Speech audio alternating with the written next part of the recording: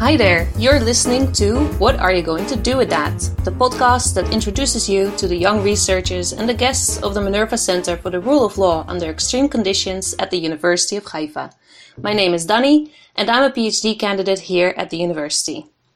Looking at me from her side of the screen is Dr. Ile Kermel-Shifman.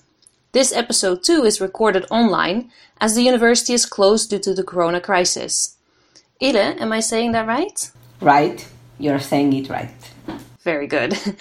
Holds a BA in Sociology and Education from the University of Jerusalem and an MA in Gerontology from the University of Haifa. She just successfully completed her PhD on advanced care planning of elderly persons with dementia, also at the University of Haifa. Ile has publications on her name already, as her PhD was based on articles. Currently, she is a research associate at the Myers JDC Brookdale Institute, where she is part of the aging team. Her main research areas are advanced care planning, elder autonomy, coping with dementia, and family caregivers. Interestingly enough, one of the articles published in Archives of Gerontology and Geriatrics is titled Knowledge Regarding Advanced Care Planning, a Systematic Review. This title already hints that there isn't actually that much knowledge among the public about advanced care planning. And to be honest, I don't know that much about it either. So I'm very glad to have you as our guest today and to learn all about it. Okay, good morning, Ile. Good morning, and thank you for having me. It's a pleasure for me to be your guest.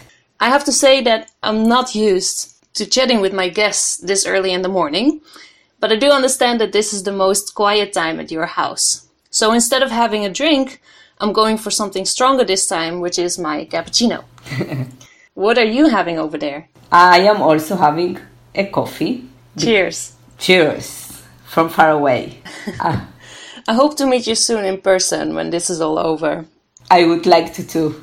Let's kick off the morning with some short questions. Are you ready? Yes, I'm ready. If there would be 25 hours in a day, what would you do with the extra hour? Wow, great question. I think I will go to exercise, to go for a walk farther than 100 meters and go around and exercise.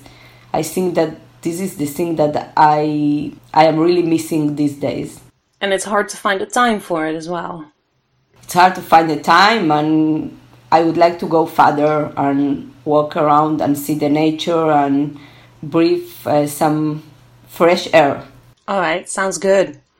And then, which song or album can you listen to all day long? All day long. I think my favorite, I will say singer and not a song, it's Shalom Hanoch in Hebrew. An Israeli star? Yeah. And I also like Norah Jones. Oh, that's beautiful. Yeah. I like that too. So I can hear to both of them all day. Do you listen to music while you study? No. When I study or do the research, I need to be quiet. I can't work with music. I prefer quiet time. All right. Then, do you collect anything? I don't think that I collect stuff right now. I used to collect when I was younger. I mean, when I was a little girl, I loved Hello Kitty. Okay. Yeah, even that it was a long time ago. These days, I don't have time to collect anything. Yeah, right. Maybe something for the future again. Something different than Hello Kitty, probably. Yeah, I still like Hello Kitty. Okay, fair enough. What hobby or skill would you most like to learn? I would like to learn. I start learning to play the organ. Wow. Yeah, I actually started 3 years ago during my PhD. I decided that I have to do something else than working and being a PhD student. So I started doing private classes and learning music and to play the piano, the organ I mean. And that's what I would like to do more. But right now I quit. I don't have much time, but I hope to renew it soon. Nice. Then the last question. What's your favorite family tradition? Is there anything unique to your family that's typical just for your family? I think that one of the traditions that we keep every day is that we all meet for dinner, and I think it's very important. We don't skip dinner, and it's a very special time because we all say something nice that happened to us during that day. Oh, that sounds like a very nice tradition. Yeah. Some positive energy at dinner. Yeah, that's a very important one for us. Okay. Well, now that the coffee started to kick in, I'm ready to hear more about your work. Can you tell me a little bit about how you got from your BA in Sociology and Education from Jerusalem to an MA in Gerontology in Haifa? Yeah, so actually I always like people, and I knew that I want to keep studying to do a master, and then my boyfriend, that now he's my husband, showed me an article on the newspaper that says something about the Department of Gerontology at the University of Haifa, and then I started being interested in studying gerontology. But I think that it comes from my real love to my grandparents. I had a grandmother and a grandfather that they already died, and they actually moved from Argentina to Israel too, a few years after we made the Aliyah to Israel, and I was very attached to them until the last day. And I think that my love to old people come from my love to my grandparents. So in a way, your studies are an ode to the love of your family. Yes, definitely. I think that I think I was very young when I started my master, and everybody asked me, why you, a young person, are interested in old people? They look at me a little weird, or ask me that question always, and I say that I love old people, and that comes from my love to my grandparents. Great. Can you tell me when you moved to Israel? From Argentina, you said? Yeah, I was born in Argentina and I moved to Israel when I was 12. So actually English is for me my third language, because my first language was Spanish, the second language was Hebrew, and my third language was English, even that now I speak more English than I speak Spanish. Right, I feel you. I moved to this country just a few years ago, not as long ago as you did, from the Netherlands, and of course Dutch was my first language. I picked up English quite fast, so that was actually my second. But then I had to learn Hebrew, and even though sometimes I do work with it, it's still a struggle. Yeah. So it's very interesting that I did my PhD in English, and I wrote everything in English, and for me it's easier to speak about what I do and what I work in English than in Spanish. So why did you choose to work in English? I think that most of the materials and everything, I think in gerontology, in the academic, and especially in advanced care planning, is in English. So also my advisor, Professor Perla Werner, recommends me to do a PhD of publications. So the publication were planned to be in English, and all my research started being in English. Even that, I conducted 195 face-to-face interviews with family caregivers of people with dementia in Hebrew, of course. So the interviews were in Hebrew, and then I translate all my work into English for publications. That's quite impressive. Yeah. Congratulations. But let's take a small step back. When did you decide to pursue a PhD after the MA? Yeah, so the MA I did 15 years ago, and then I work in the field of gerontology for a few years. I work in different places private and in the municipality and in an NGO. And then I wanted actually to challenge myself a little more. I started being a research assistant of the person who was my advisor later. So I started doing research, and then like a year or two after that, I decided to start my PhD. With this particular person? Yes, with her. And I think that it was a process. I didn't like one day decide, yes, let's do it. I started working again in research and thinking about the research, and then I decided to start my PhD. And I think that from the beginning, when I did my master in gerontology, I also say that you can actually, gerontology is something that there is so much research to do. It's such kind of a young field that there is so much to research. And that was always in my mind, even that I was working only in the field. And then after a few years, when I actually had kids, I decided it was the right time to go back and do my PhD. All right. And what enabled you to do the PhD? Did you receive a scholarship or did you have to work in the meantime? Actually, yes, I received a scholarship from the University of Haifa, and that really helped me because then it allowed me to invest my time in research. But I also work part-time doing research with my advisor beside my PhD. And what kind of work was that? I was a research assistant in different projects. One of them was also about advanced care planning, but during the years we did different research. So please tell me, what is advanced care planning? Advanced care planning. So advanced care planning actually is a process where a person can think and decide about what treatment the person would like to receive or to avoid at the end of life, when the person reaches that part that it's called end of life. And what is end of life? End of life is when a person have no more than 6 more months to live.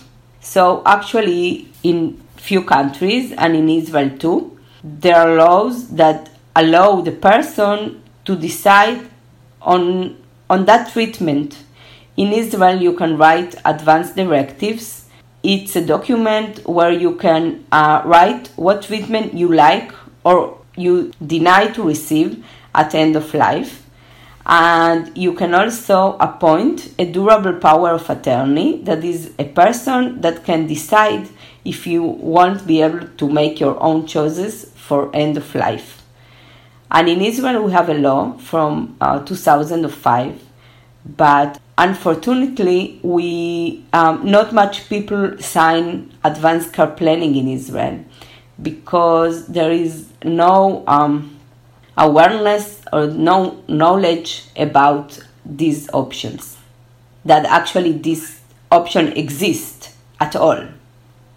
And it seems that it's too bad that people don't know that they have the option to undertake advanced care planning. Right. It does sound like a very important thing to know that is maybe also under-researched. Yes, there is no more research, there is no more awareness of the public and no more awareness of the professionals working. And I think that especially in these days, the Corona days, it's very important to plan. But not only in the Corona days, everybody have the right to decide what treatment he would like to receive or not to receive. So it doesn't let the people that family caregivers or professionals like doctors, nurses, to decide to make that decisions for somebody else. Because having to decide for somebody else, it's a very heavy burden for family caregivers, especially if they don't know what the person wants. How, people decide how to want to live and they choose a lot of things during their life. but they don't really think about their last time or the last days of life. All right. You already mentioned something about Corona, and we're still meeting each other online because of the situation. And how do you think that this situation or the coronavirus affects your field of gerontology? Wow, I think that this is a very important time for old people. I think that these days there is a lot of ageism in the society, and ageism is a discrimination on the basis of their age. So in these Corona days, we cannot relate to all the people that they are older than 65, that what is being old, in the same way. The definition of older person include a group of people that can be 30 or even 40 years apart. So we cannot treat or relate to them in the same way, because being 65 and being active and even working is different from being 95. But even, some people can be 95 and still maybe working and being active. So it's a very individual situation, actually, to be old. It really depends on the person, doesn't it? It depends on the person, on the physical situation and the cognitive situation of each person. So we can't put them all together in the same situation and say, they are old, so they cannot leave the house. No, you can't treat 35 or 40, as I say, years of a big population in the same way. So that's something that really bad that is happening now, and we need to deal with that situation. And I think that we have to change the way that people think about being old, or what are the old people, and we should relate to them in different ways and not in only one way. So ageism is a form of discrimination, and this is something that became even more apparent during the Corona crisis. Yes, because the gerontologists, we see the discrimination that is happening just because people past the 65. So just even yesterday, when decided there are going to be ways to start opening the market and everything, they say that people that they are more than 67, they won't be allowed to work, even if they are fine and healthy and they always were working. Only because they are 67, they cannot go to work right now. If they are healthy and they are used to work, why they need to be home just because of that number? Is this something that you're considering to continue research on? I think, that it's very important to do research at all about aging, but I think that a lot of research and new research we have about the ageism and about the older persons during the Corona time. I think that we will have a lot of new areas of research during these days, but what is not less important is that we need to learn how to treat older person from now, and not to relate to them in the same way. So there are much to do in research and in practice. So can I ask you what your next project is? I work now as a researcher, as you say, in the aging department at the Brookdale Institute. So we are doing a few researchers, and personally I would like to do more research about advanced care planning and the coronavirus and how these affect the decision making of people, or the way that people think about planning their future after the corona or because of the corona time. Okay. And then usually I ask it at the end, but I feel this is the appropriate time to do so. What are you going to do with that? I think that I would like to promote more research, as I said, about advanced care planning, but I also would like to teach and to explain everybody about advanced care planning and how important it is to plan and to make decisions for yourself. Because when you ask somebody what is more important, money or health, so most of the people will say to you, of course, that health, right? But then when you ask, what did you plan? And they say, some people have wills, but only few people have advanced care planning, or what we call it, living wills, that it's about the health. So people, if they plan something, they plan about their money, but they don't plan about their health. And where is that option that they can decide what the treatment they would like to receive at the end of life? It's so important, because that should reflect everybody's values and preferences. And actually, people don't write, but they even don't speak about it. So even family caregivers that were very close persons don't know what are their preferences.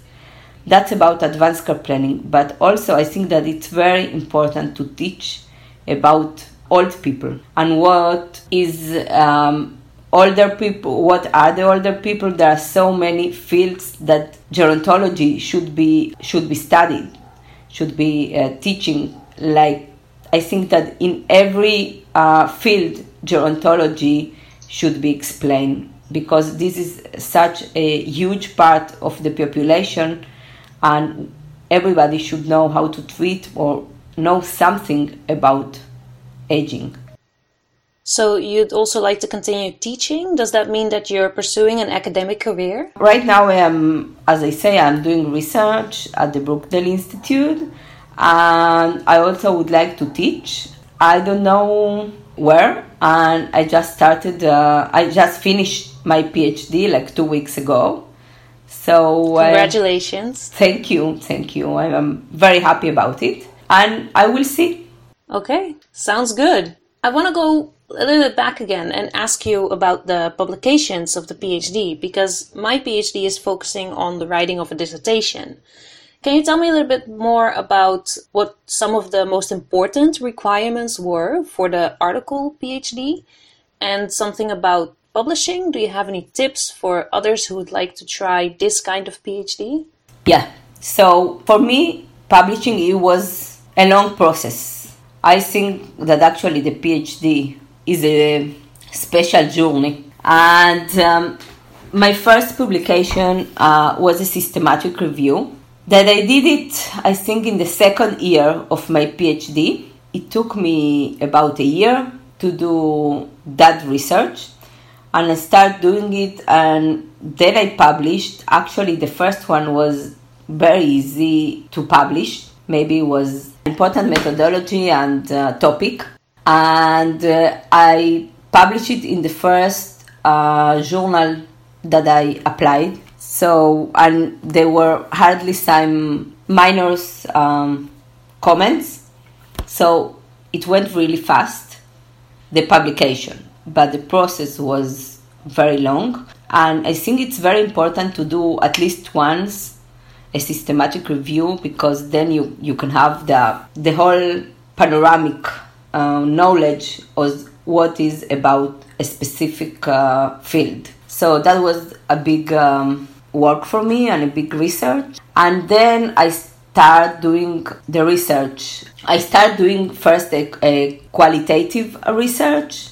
That was what the first step of the research after the systematic review. And then I built the questionnaire for the third part of the research.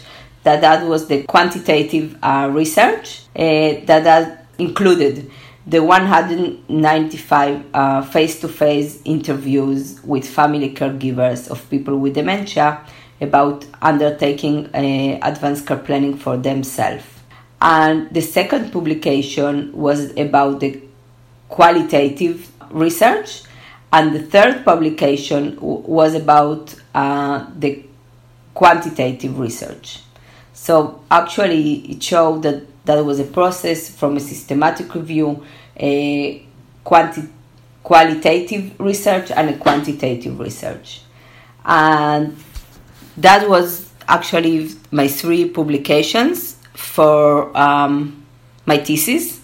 And then I had to write an introduction and a discussion of the 3 papers and put it all together, and all the 3 papers with the introduction and the discussion is my PhD dissertation.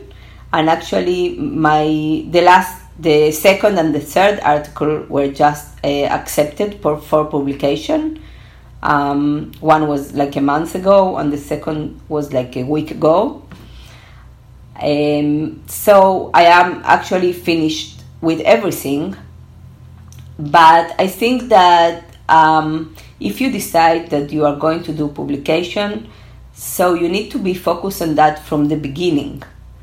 I think that the most important things are to plan what you are going to do and to keep believing that that's what you are going to do. Because there are a lot of obstacles during doing research and during writing and during the whole process. It's so hard. But if you believe that you can do it and you believe in yourself, and you also have support from friends, from family, or from important persons, so you can do it. But it's very important to believe that you want to do it and you want to finish it. So when we talk about planning, how much time did you initially plan for your PhD, and how much time did it eventually take you? You know, my fellowship was for 3 years. Okay. And then I said that I will finish it before my son's bar mitzvah. But I still have like 6 more months, but I am done. But I planned to do it in 4 years, and actually I did it. Congratulations, very good. Thanks. I did it in 4 years, formally, but it took me a year and few months to do the proposal. So you can add it, and then like few more months to finish everything. So actually formally was around 4 years, and informally was around 6 years at all. And you also spoke about some obstacles. Could you give us some examples? Wow. I can give you a few. You don't have to spill everything. Then we can stay here until the night. I think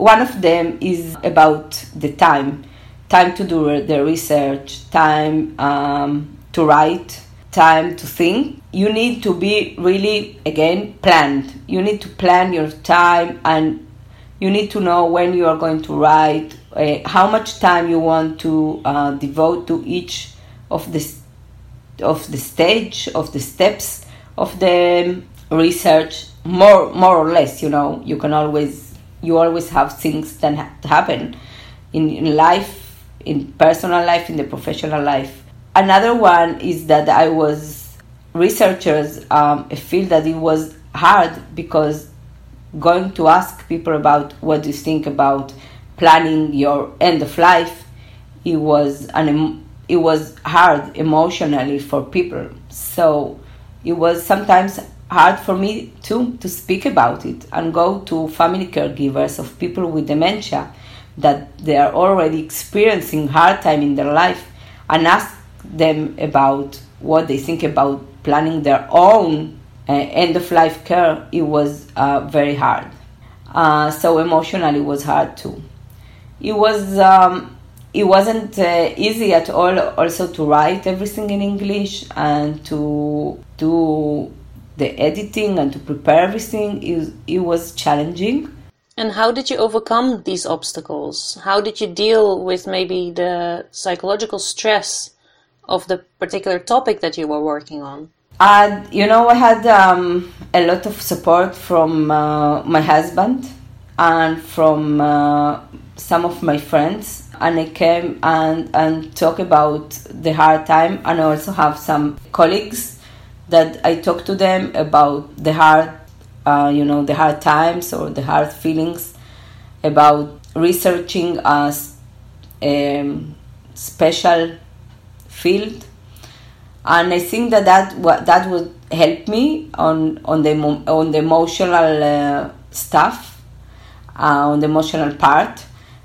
And on the other part, as I told you, I like to plan, so I kind of had everything planned, and I say from now to, I had months that I decided these are the months that I am going to do the interviews, and I did all the interviews in 13 months. So I plan how I'm going to do 195 interviews in 13 months. So I had to do around 5 a week.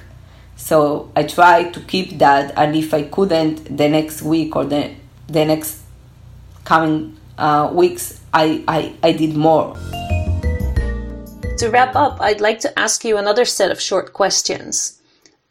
Firstly, what was the most important conference that you've been to? Okay. I think that I was in a conference of the Alzheimer Association in Chicago. That was a great experience for me to be in a conference abroad and with people from all around the world. That I also did a lecture there about my second paper, and it was a great experience to meet colleagues from all around the world, taking care of people with dementia and doing research about dementia.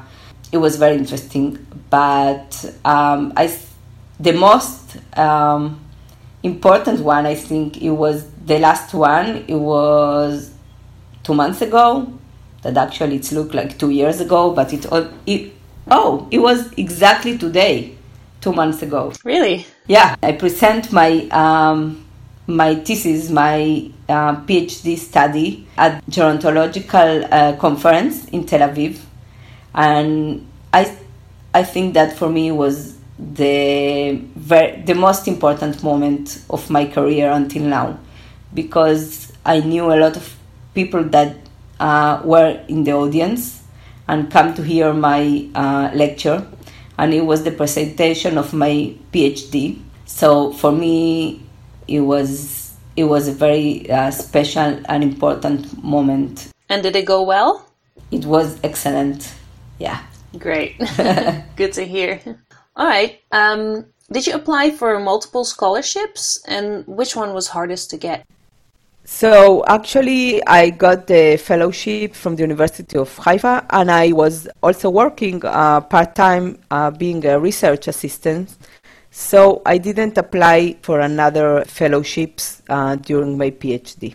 Okay. What do you consider to be your best contribution to your field? I think that my contribution is to raise the awareness and the knowledge about the existence of advanced care planning in Israel. I see it as my mission to tell people that there is something that is called advanced care planning, and to tell them about the options and to explain them how to do that. People know that this is my field, and people that I just know called me and asked me how I can do it, how I can write advanced directive, or how we do it. And actually, it's very important to say it here, that it's free. It doesn't cost money to do advanced care planning in Israel. You can do the advanced directives or appointed durable power of attorney, and everything is online and is free from the Ministry of Health. You just write it on Google and you get the forms, and then you need to sign them and send them to the Ministry of Health, and that's it. But too bad that people don't know about it. All right, so you're doing some very important work, bridging not only the research, but also the field in practice. Yeah, I did a research, but for me it's also very important to let the people, the public, family caregivers, and even professionals to learn more about advanced care planning in Israel. Cool. Who has impressed you the most with what they have accomplished? Do you have an idol from the field, more academic-wise? No, there are some researchers that I follow them and I see what they do in the field of advanced care planning, especially, and in aging too. But I can't say that I have one person that I really admire. I don't think that I am that kind of person that I admire somebody. That's all right. But I read some publications and research about people that I follow from advanced care planning. Okay. And then the very last question of today is, how do you relax after a hard day of work? I prefer to relax when I go, or I used to go to the gym. That's a very important time for me, even if it's not at the end of the day. It can be in the afternoon or in the evening, but that was my relaxing time. And now I start doing yoga by myself. That it's kind of funny. It's the first time I do it by myself at home, but that's what I can do these days. In the living room in front of the TV? No, with my phone, sometimes in my room. Oh, okay. Well, we do what we can in this situation, right? Right. Wonderful. We try to relax in these crazy days. Wonderful. Thank you so much for chatting with me today. Thank you. And also a thanks to our listeners. We'll be back with a new episode soon, so keep coming back to the link where you found this one. Alright, so yoga, when did you start doing that? I have a book, you won't believe it, I bought it when we lived in Boulder, Colorado, when my husband finished his PhD. And I bought that book, I was, 17 years ago. I never used it, I had it here. All the time? Here, on the back. And then, in the Corona days, I went to look for something and I found the yoga book from Boulder, Colorado. I took it out and I started doing yoga by myself. It was meant to be. Yeah, one day after 16 years.